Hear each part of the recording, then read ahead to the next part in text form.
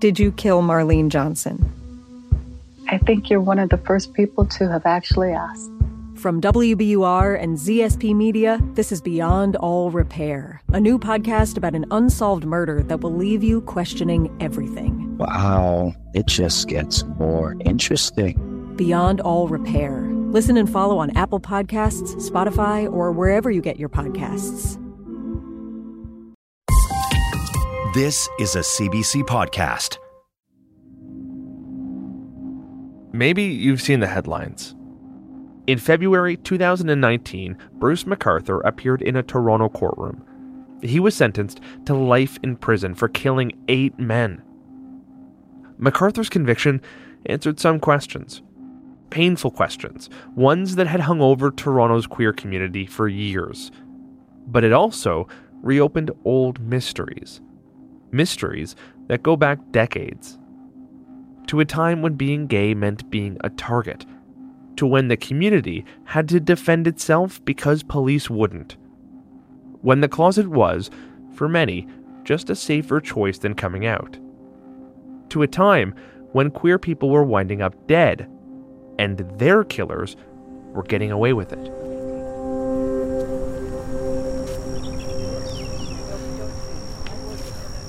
Our story starts in 2018. Okay, this was a green yard with flower beds. This is the section in the middle that they tore up last winter and dug down a few feet. Took weeks, and of course, they don't call this Pottery Road area for nothing. The ground is rock hard. It's a sweltering day in August. I'm in the backyard of a tucked-away house on a quiet street in Toronto. So back here was all green until they came 2 weeks ago. You can imagine the mess that it made. We have a little blind rabbit. Karen Fraser lives here. She is an unlikely central figure in this whole story. She's showing me her garden, or at least what's left of it. Nothing left on the side of this hill. I've known Karen for the better part of a year. She's slight. She has a head of swept-back red hair, big brown eyes, and an oddly endearing sense of humor.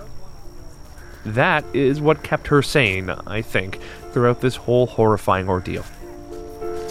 We have deer who come. I don't know if they'll come now because it was safe. Her secluded backyard slopes down to a pair of railroad tracks. Beyond that is a deep ravine. Oh, wow. Around here we just smile. And I get more lemonade, well.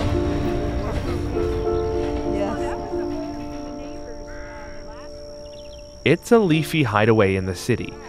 It's also the perfect place to avoid being noticed. So that was our compost pile in the corner for leaves in the fall, and apparently it had things. And then over around here we'll have to look over this edge. It's where the major... Just a month before, investigators were here, combing through her yard, her garden, and the wooded ravine below. They sifted through the dirt and the soil one bucket at a time, painstakingly looking for clues. It would become the largest forensic investigation in Toronto police history. They scoured it, basically. Scoured it all the way down. Oh yeah, but they didn't find anything back here in the end. They did. But basically all over the yard. Oh, jeez.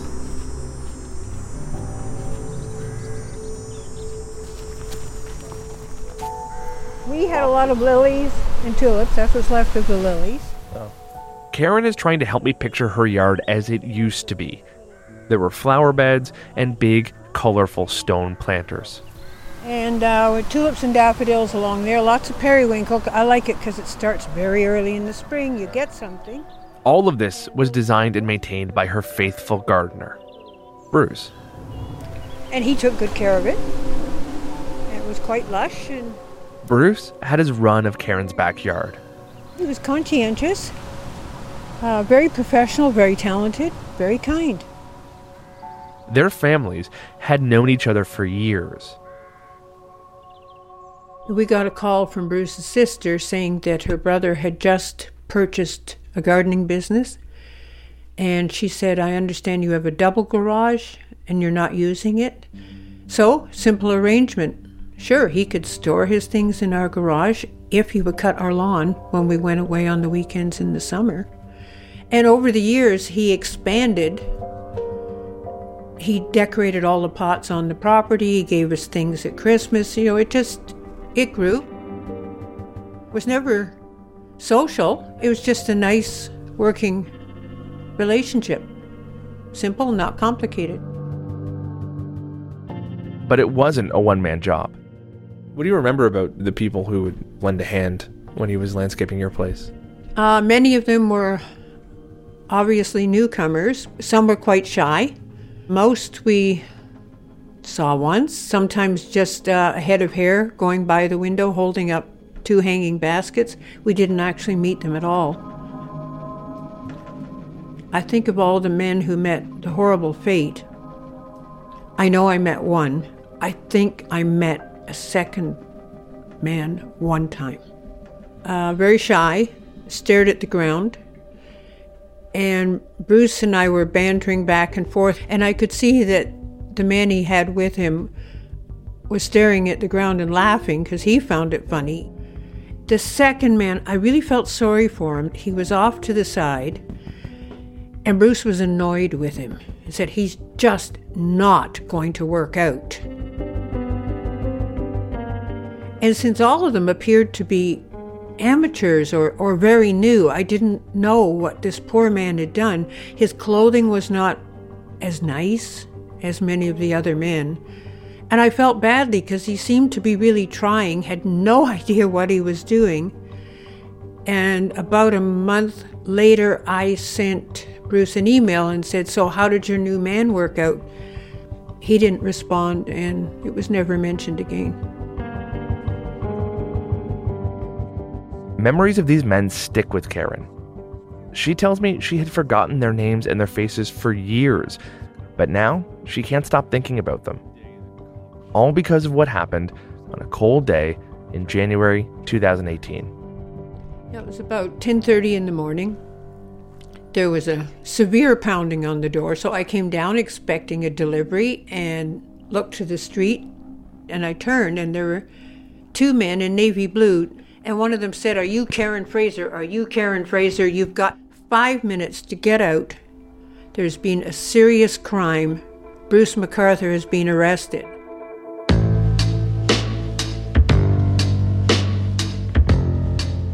My name is Justin Ling. This is Uncover the Village.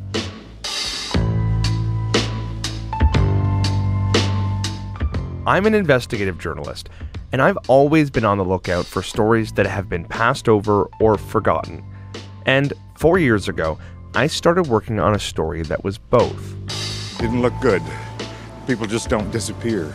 The car was located, but he was nowhere to be found. It's kind of like I feel terrorized. A string of queer men of color had gone missing from Toronto's gay village. For a time, fears of a serial killer stalked the village. But that fear, it faded away. The police closed their investigation. The media moved on. But still, those disappearances nagged at me. This was personal. This was my community. It started to become clear that their sexuality and their skin color made them easier to forget, easier to write off. But I never imagined where the investigation would go, and just how awful it would get. This is a story about missing men, yes, but it's about so much more than that. It's a story about homophobia and violence against marginalized people. It's about a community that demanded answers and which didn't get them until it was too late.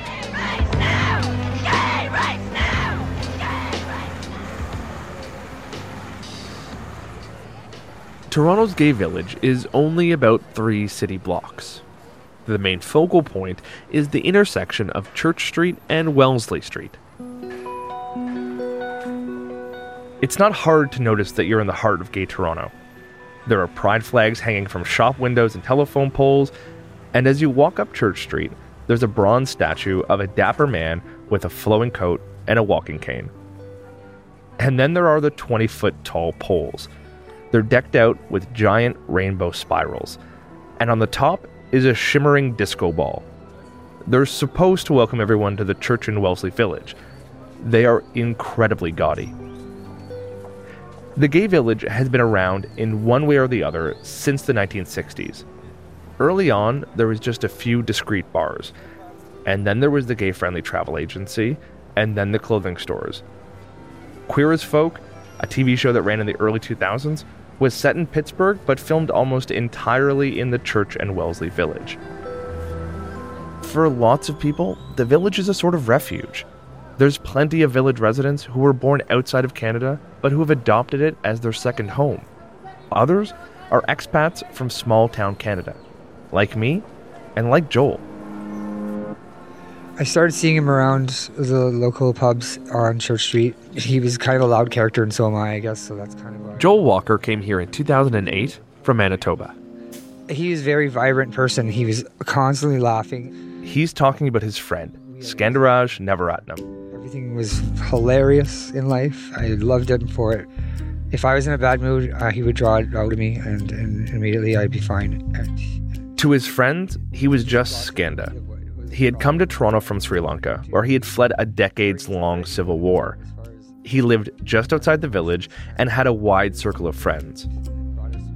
Skanda is the same man Karen Fraser remembers standing in her garden years ago.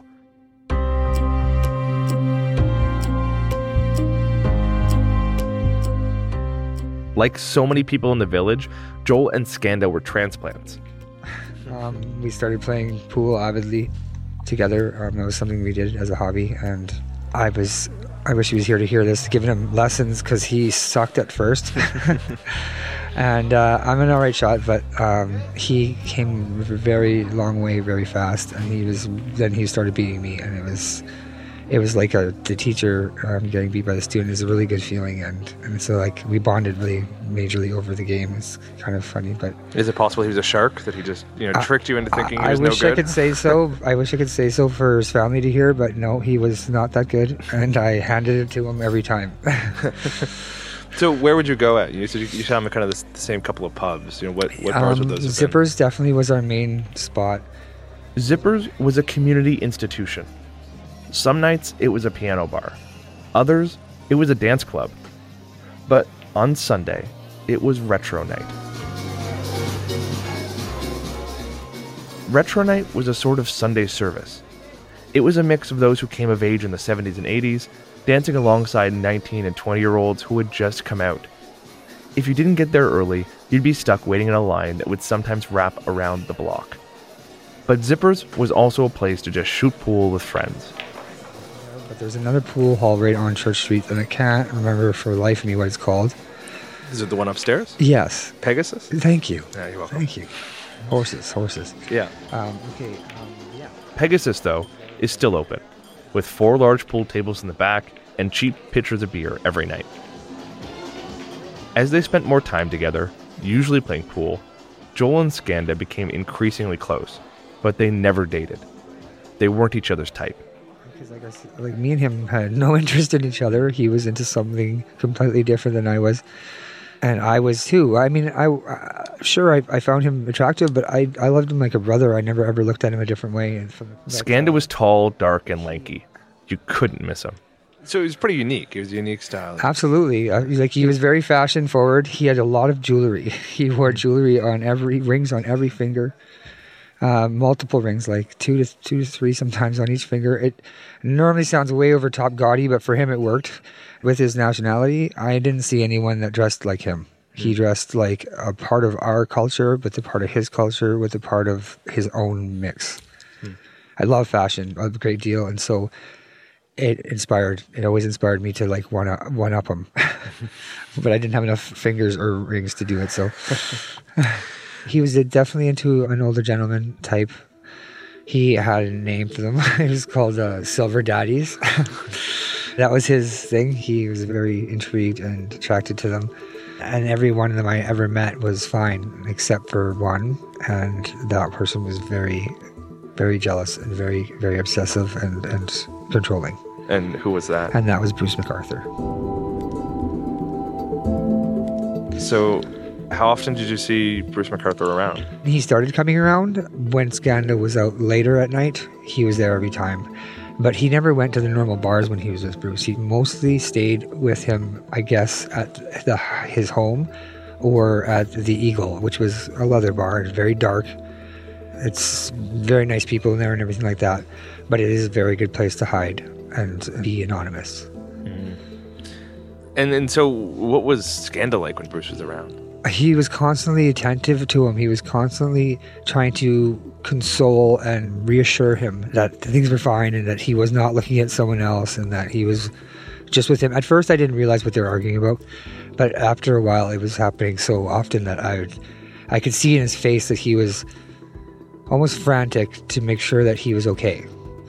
And Bruce was always looking like he was ready to leave, and always like in a sort of a scolding type of way, talking down to him.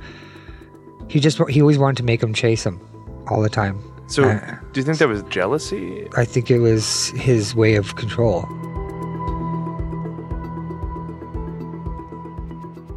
I kind of faded from him at that point for a little while of hanging out with him.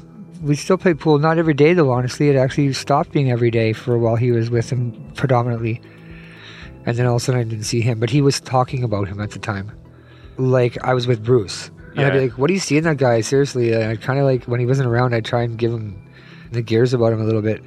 And he'd be always like, oh, well, Bruce is this and he's that. But, you know, he's got a good heart and he always saw the good in people. Joel was nearing his wit's end. Despite Skanda's insistence, Joel knew that Bruce was bad news. As the weeks went on that summer, Skanda was around less and less. He was with Bruce. Joel made another effort to see his friend, and he showed up for a game of pool, but he quickly had to leave. And then I think he got called by Bruce, and he just left really fast. And I remember thinking, like, this is getting worse, how he's just not even giving a crap. I remember being a little upset with him, actually, in the week or two before, because he was just neglecting everything that he normally does, and thinking he can just come back to me, because I'm sick of phoning him and trying to set things up, and he's never showing. He's never doing what he said he's going to do. He just changed. He completely changed overnight. Skanda didn't show up for work on Tuesday. His friends couldn't reach him. And when they checked his apartment, they found no sign of him. He had gotten a puppy recently. It was a husky. And that thing would go everywhere with him. It was like all of a sudden his new best friend. It was a beautiful dog. And the next day when it came about that he wasn't where he was supposed to be all over the place for the entire day, it was brought to our attention that his wallet, ID, and that dog were still sitting at the house.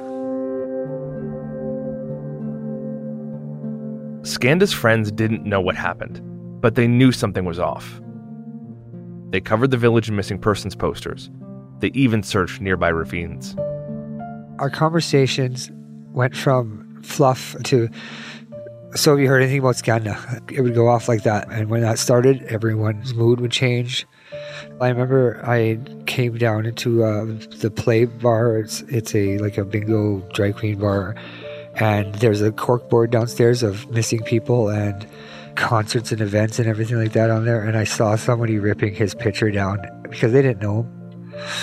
And I took their papers and ripped them in half, all of them, and put his ripped page back up there. And I yelled at them really, really loud. And I said, this is the only thing that matters on here. It was becoming an anger of not knowing. There was just nothing to go on. It was just like he was just picked up off this planet and taken by something like an alien abduction or something like that, because that's how it just happened. The guy was in everybody's life and he was a major part of the scene. He came from a bunch of different worlds all at once and he somehow fit into all of them. And I should have just watched him more closer. Skandaraj Navaratnam was seen leaving Zippers on Sunday night, Labor Day weekend, 2010, after one of those iconic retro nights. I was told he was last seen in a bank, actually, on some bank camera taking money out with someone else, and they couldn't tell who it was. Oh. Yeah, that's what I was told. Joel says police found security footage of Skanda withdrawing money a few blocks away shortly after he left the bar. That was the last time he was seen in public.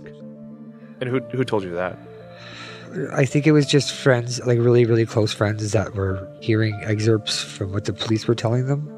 So do you remember anything about what they would have said about the other guy that was on the security footage? They couldn't see his face. Even like height, build? It had to have been him. I'm guessing. I mean, there wouldn't be no reason for it to be someone else. If he went missing that day, that was the day he went missing for a reason. Joel says that crumb of information is all police shared. When you're dealing with the police and the gay community, there is some hard feelings from once upon a time. We won't forget that. I remember thinking, like, you just don't care because of his sexuality and whatnot. But I know that they had nothing for the longest time. Joel didn't have any answers as to what had happened, so he had to come up with his own explanation. I had to come to some sort of answer. It was that he had to relocate, and that's where I left Toronto, thinking that's where I'm going to stay with. That he just is out there someday. I'm going to get a message on my Facebook, and it's going to say, "Hey, I'm okay." A 40-year-old man from Sri Lanka vanishes from Toronto's gay village. He leaves behind his wallet, and his newly adopted puppy is left without food. He was in a controlling relationship with an older man. It was mysterious, but it was only one case.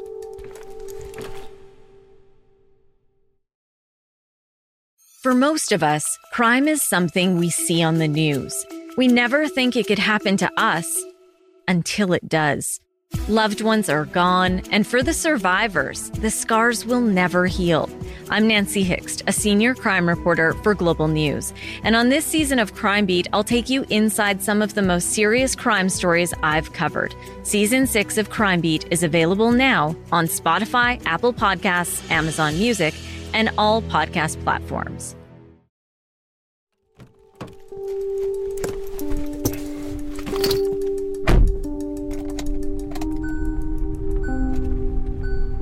Kyle's property sits on a dirt road at the very end, just on the water. It's pretty secluded. It's a pretty quiet little neighborhood. Kyle Andrews was a transplant in Toronto's gay village as well. He's originally from a small town in Nova Scotia, and that's where I find him. In 200 meters, you will arrive at your destination. When he was in Toronto, he was an activist and a familiar face on Church Street. Now, he's living a quieter life in rural Canada. You have arrived.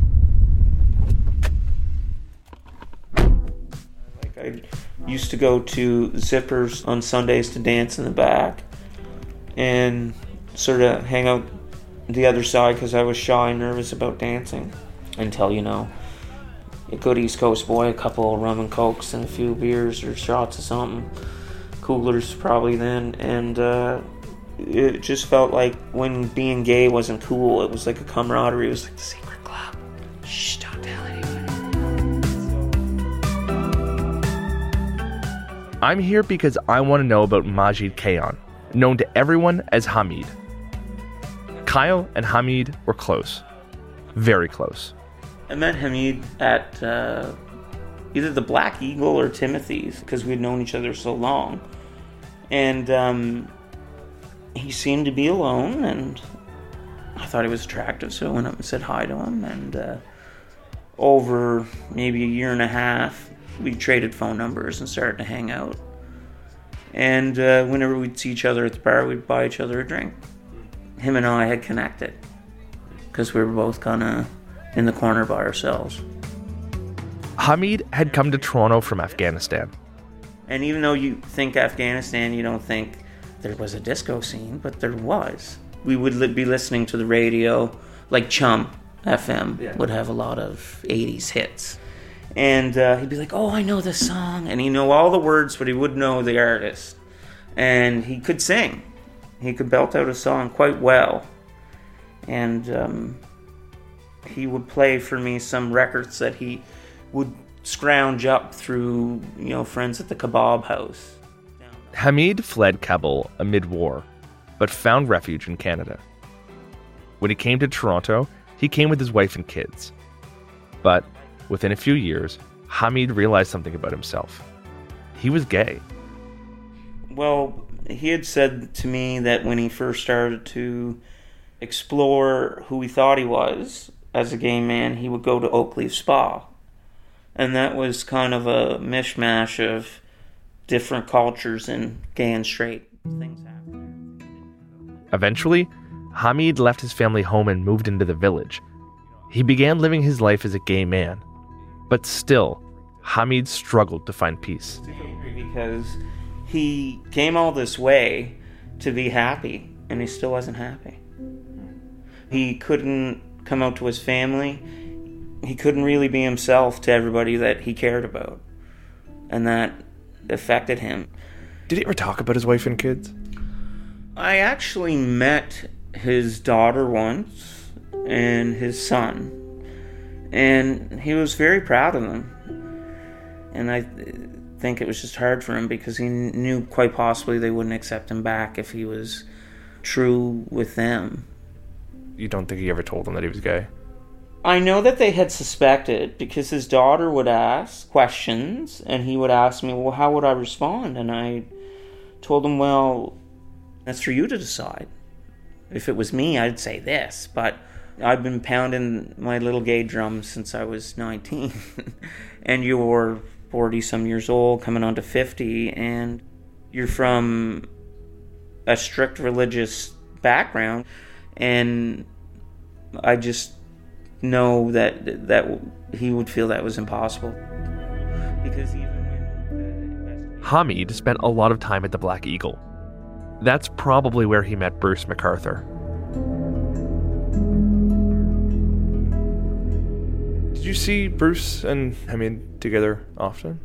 A few times. The second last time I saw Hamid was with Bruce McArthur in his apartment.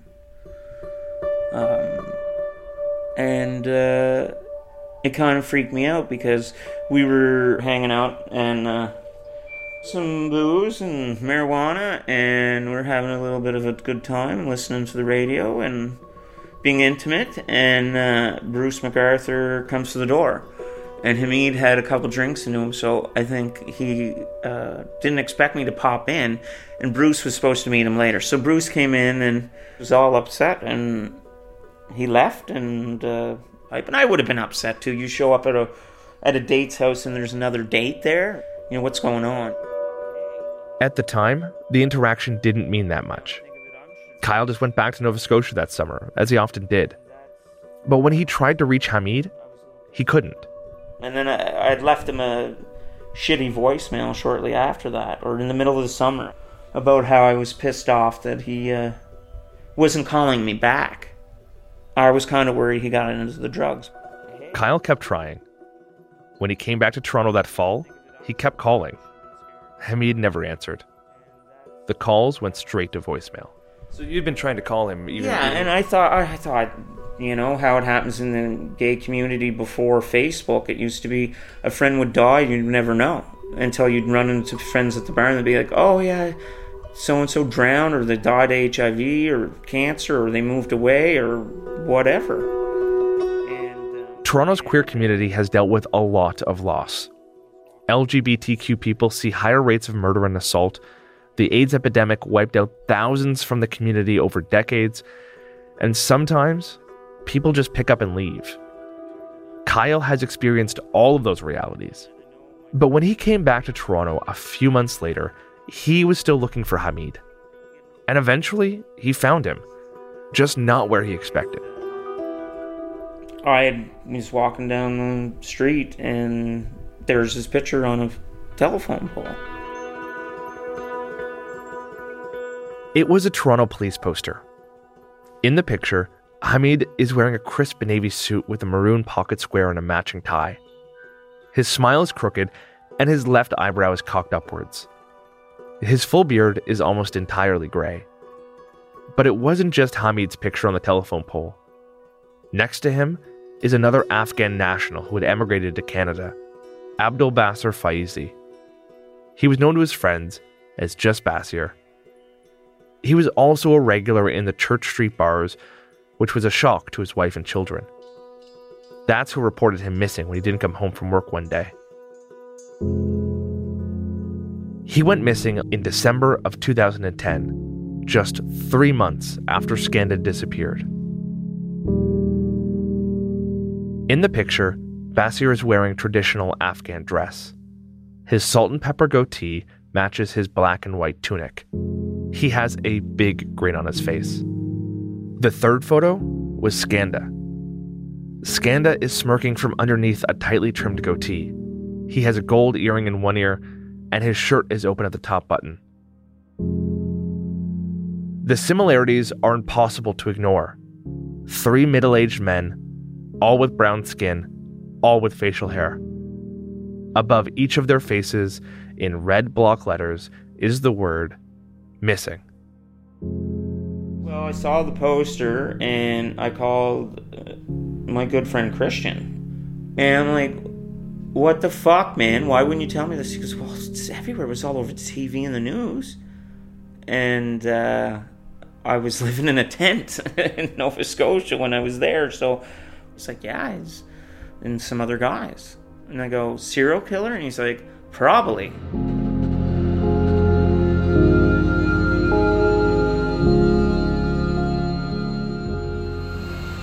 Police from 51 Division were canvassing today, hoping these posters will jog someone's memory in a strange case of 3 missing men, whose only connection seems to be this neighborhood. All 3 men did not know each other, but they have similar appearances, and they were known to frequent the area around. News vans lined Church Street, and reporters set up on the sidewalks, interviewing anyone who walked by about the disappearances. It's hard to think that they're not connected somehow by something. Plenty of people saw the connection. Mita Hands is one of them. She's a longtime activist and is well connected in the queer community. Mita invited me to her home just south of the village. She's got a wide smile, and she's impossibly friendly. Hey, buddy. Simba, come on. What's up? Hey, how are you? Most excellent. Come on out back. All right. We're on Mita's back patio. It is so hot, I have to keep wiping sweat from my forehead. I have some tamarind juice. Sure, thank you. Indian drink. It cools you down like nothing else in summertime. Tamarind is... Mita has this wonderful habit. She'll go out of her way to introduce herself to other queer people of color she sees on the street. That's how she met Skanda.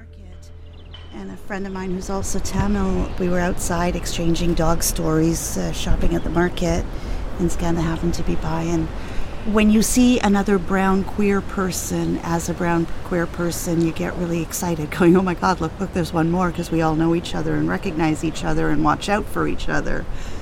There's that level of connection that's instantaneous of knowing each other's struggles. And he was lovely, and he really liked dogs. And we started talking. I had a German Shepherd at the time, and she really liked him. And he was very good with her. He had connections to the community. He had roots here, that's not somebody who would leave. He had given up a lot to become a part of this community.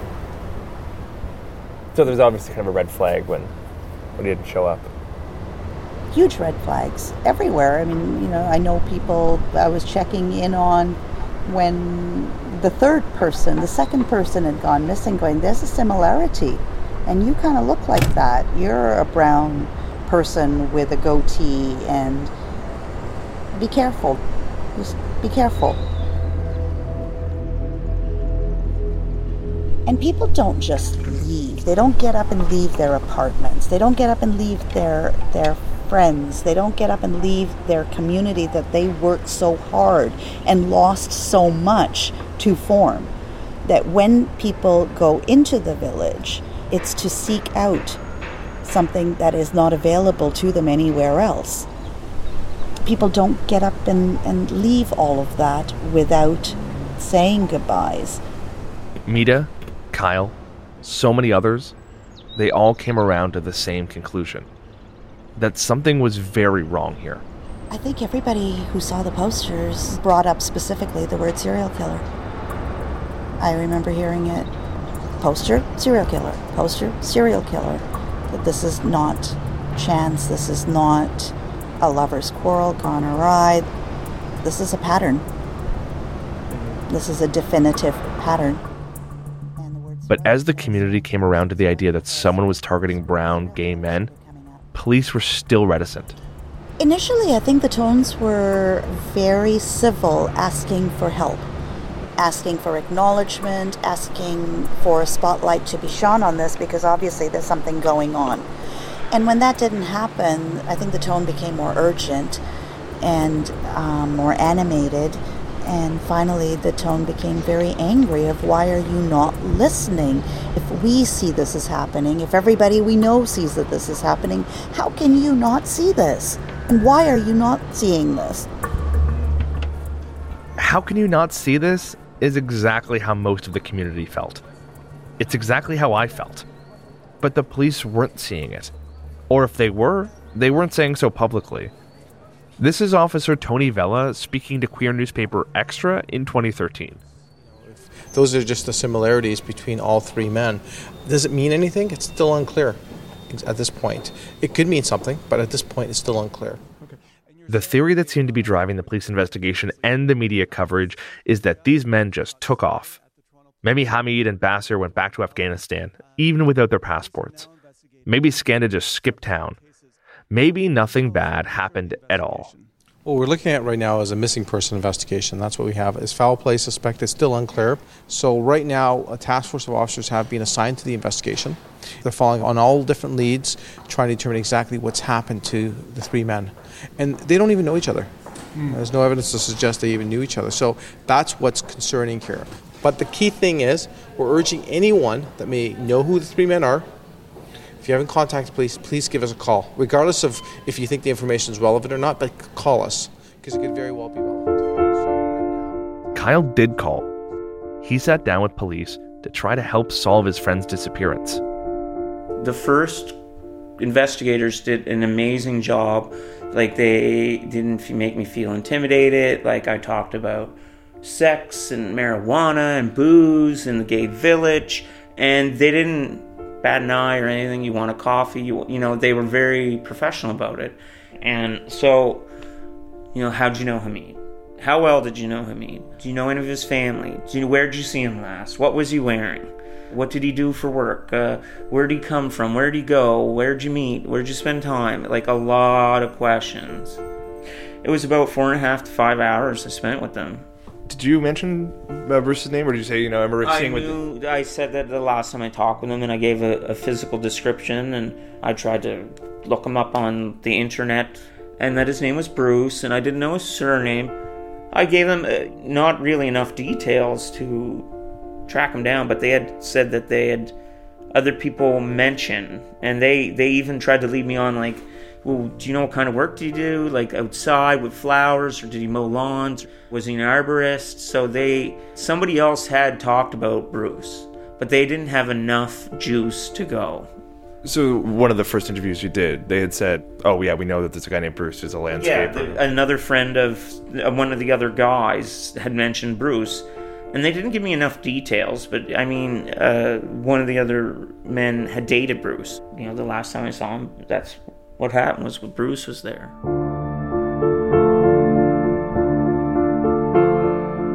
Kyle sat in that interrogation room and gave police the name Bruce. That piece of information, that name, was a huge tip. Bruce, the landscaper who had dated Skanda. The one who had been seen with Hamid before his disappearance. That could have been the tip that cracked the case. But it didn't.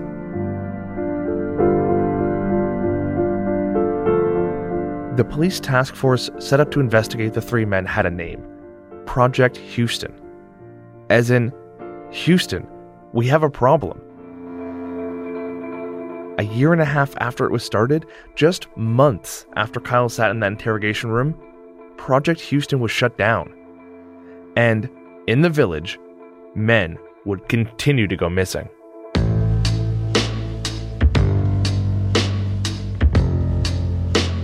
Coming up on The Village. Hello. Yeah, so why don't we just dive right in? During the investigation, it was discovered that there was 2 more missing gay men that had the same characteristics as Skanda. So they had MacArthur on all 3 of them.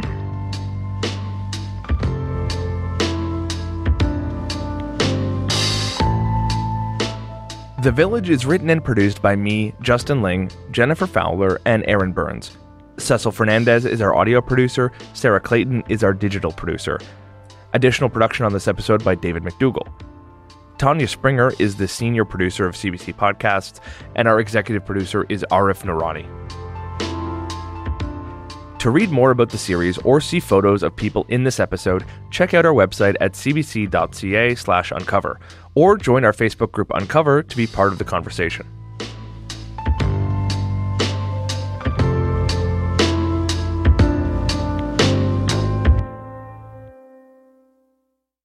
For more CBC podcasts, go to cbc.ca/podcasts.